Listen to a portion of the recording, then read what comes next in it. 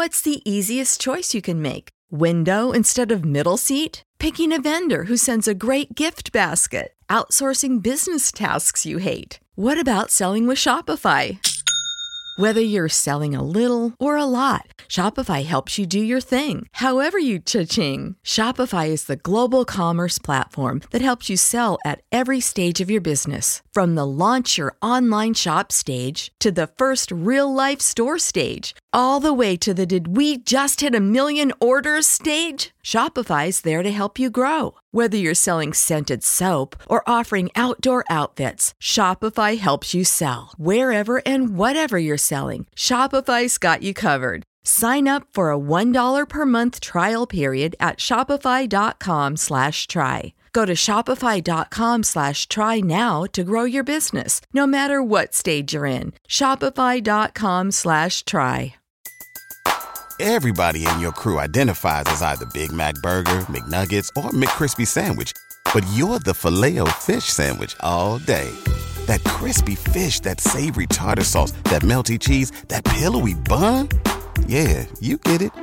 Every time. And if you love the Filet-O-Fish, right now you can catch two of the classics you love for just $6. Limited time only. Price and participation may vary. Cannot be combined with any other offer. Single item at regular price. Ba-da-ba-ba-ba.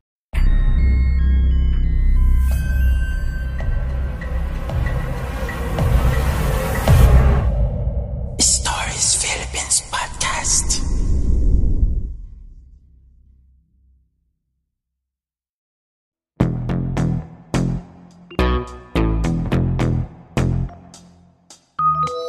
B1 Gang Adventure and Mystery Series.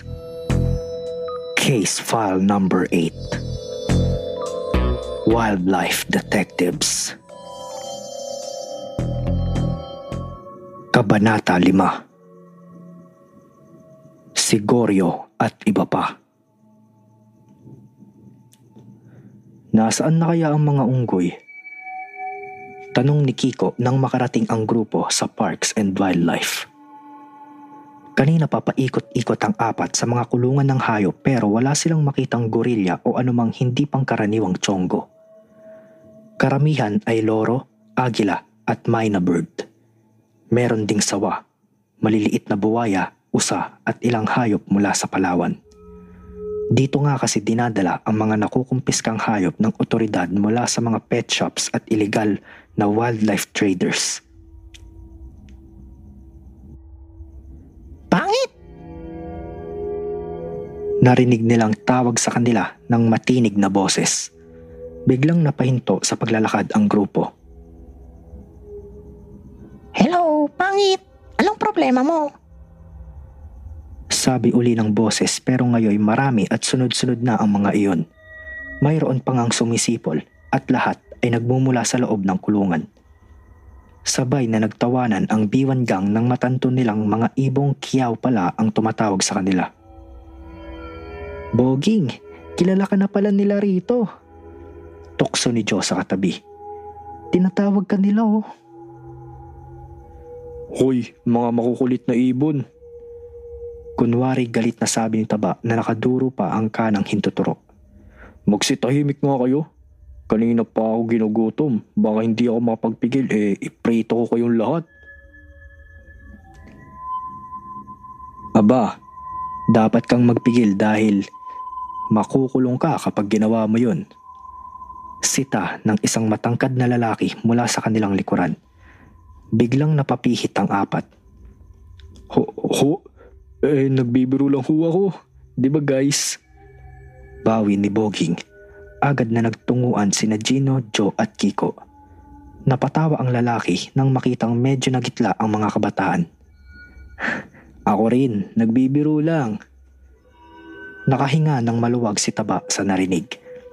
Nang makabawi sa pagkagulat ang grupo ay nagtanong si Kiko. Dito ho ba kayo nagtatrabaho? Oo, veterinarian ako rito. Nakangiting tangon niyon. Talaga ho? Hindi makapaniwalang bulalas ni Boging. Hindi kayo kumakain ng karne? Puro gulay lang? Paano nyo natitiis na hindi mo lang tumikim ng tinola? Inihaw na isda o kare-kare? Ang sasarap nun ah. Ngi. Nakangiting sabi ni Joe. Pwede ba tabat, Joy? Maglinis ka ng tenga. Veterinarian siya. Doktor ng mga hayop, hindi vegetarian. Sorry ho. Ani ni Boging nakakamot-kamot ng batok. Gutom na nga yata ako. Kung ano-ano na ang nadidinig ko eh. Kanina ko pa nga napansing paikot-ikot kayo. Ano bang hinahanap nyo? Tanong ng veterinaryo. Kasi ho, hindi naman kasi namin tiyak pero baka ho kasi narito. Putol-putol na sagot ni Kiko. Si Gino na ang nagsalita para sa grupo. Ipinakilala nito ang sarili at ang barkada. Sinasabi na rin nitong anak sila ni Joe ng tanyag na kolumnistang si Mike Rodrigo. Aba, fan ako ng tatay nyo. Ako nga pala si Steven at palagay ko'y alam ko na kung anong hinahanap nyo. Sabi niyon na kumindat pa. Nandito ho ang mga unggoy. Hindi napigilang bulalas ni Kiko. Tumango si Dr. Steven. Nasa loob si Gorio. Sino po? Takang tanong ni Gino. Gorio, yun ang ibinigay namin pangalan sa maliit na gorilla. Lalaki kasi siya. Pwede ho ba namin siyang makita? Tanong ni Kiko. Oo, pero hindi kayo maaaring lumapit. Naka-quarantine pa ang mga unggoy. Tara. Yaya ni Dr. Steven na nagpasimulang maglakad. Ano hong quarantine? Tanong ni Joe. Nakawalay muna ang mga tiyonggo sa ibang hayop. Baka may sakit itong dala mula sa abroad at mahawa ang iba.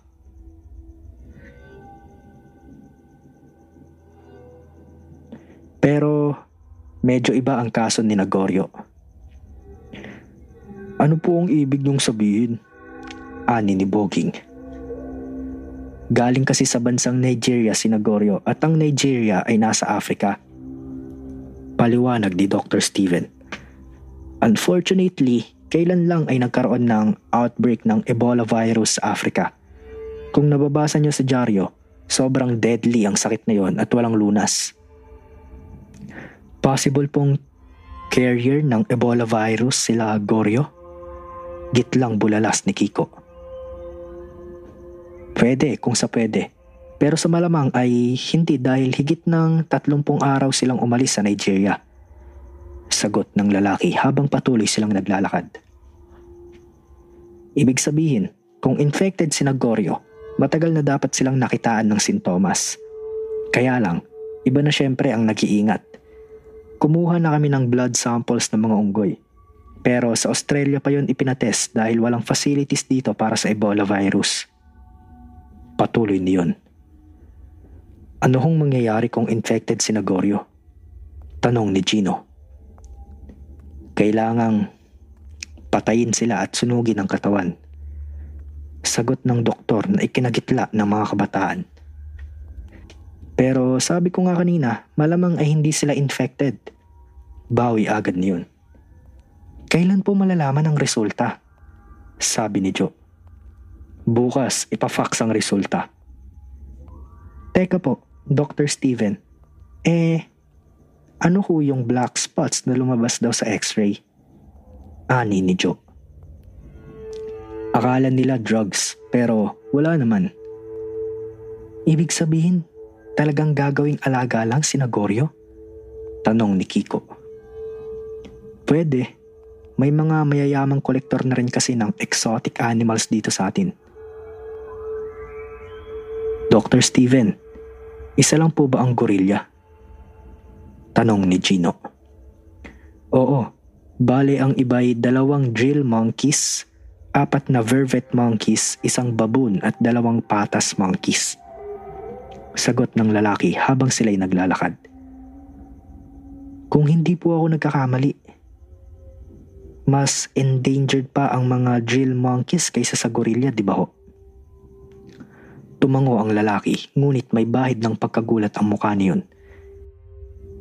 Hindi iyon nakaila sa mga kabataan. Si Kiko ho, ang resident wildlife expert ng grupo namin kaya huwag kayo mabigla na marami siyang alam.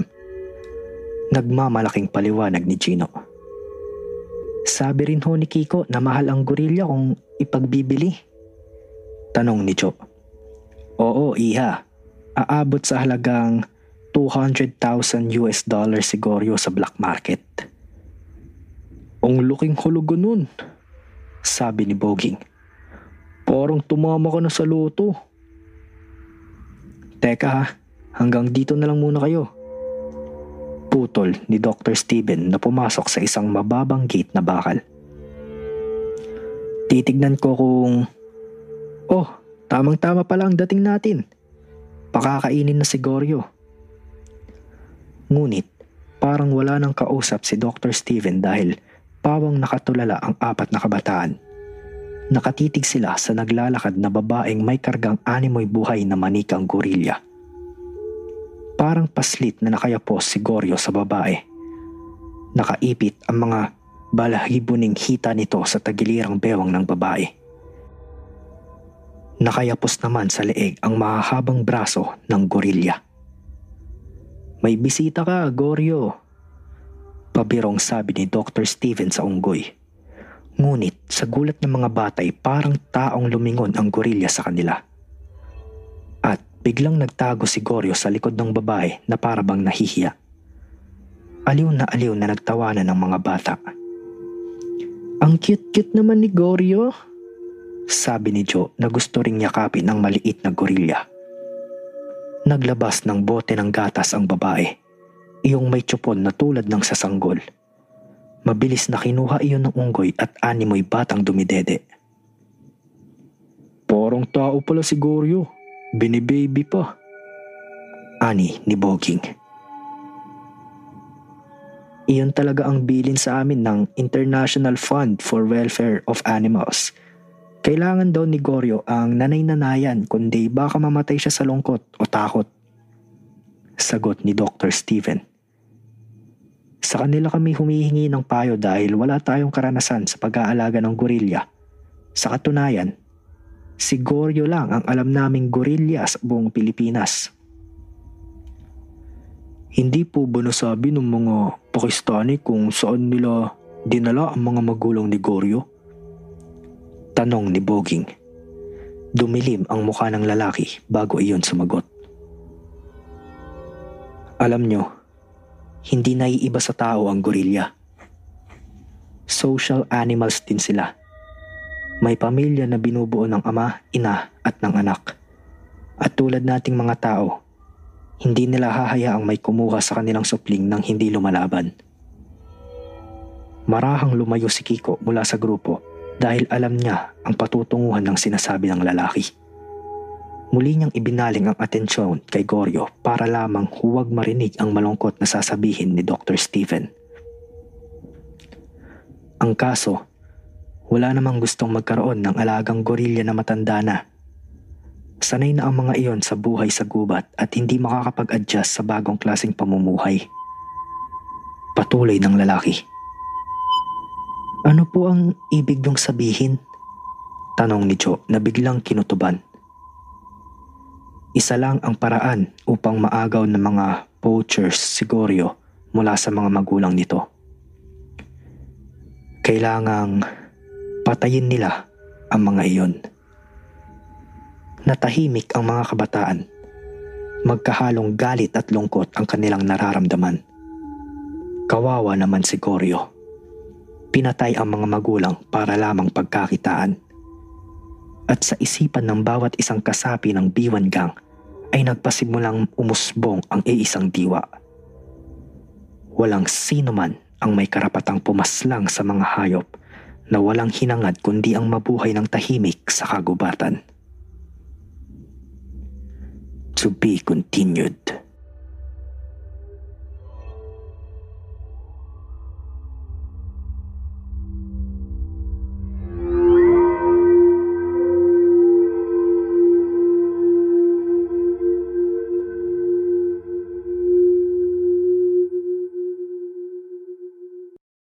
What's so special about Hero Bread's soft, fluffy, and delicious breads, buns, and tortillas? These ultra-low net-carb baked goods contain zero sugar, fewer calories, and more protein than the leading brands, and are high in fiber to support gut health. Shop now at Hero.co. Everybody in your crew identifies as either Big Mac Burger, McNuggets, or McCrispy Sandwich. But you're the Filet-O-Fish Sandwich all day. That crispy fish, that savory tartar sauce, that melty cheese, that pillowy bun. Yeah, you get it. Every time. And if you love the Filet-O-Fish, right now you can catch two of the classics you love for just $6. Limited time only. Price and participation may vary. Cannot be combined with any other offer. Single item at regular price. Ba-da-ba-ba-ba.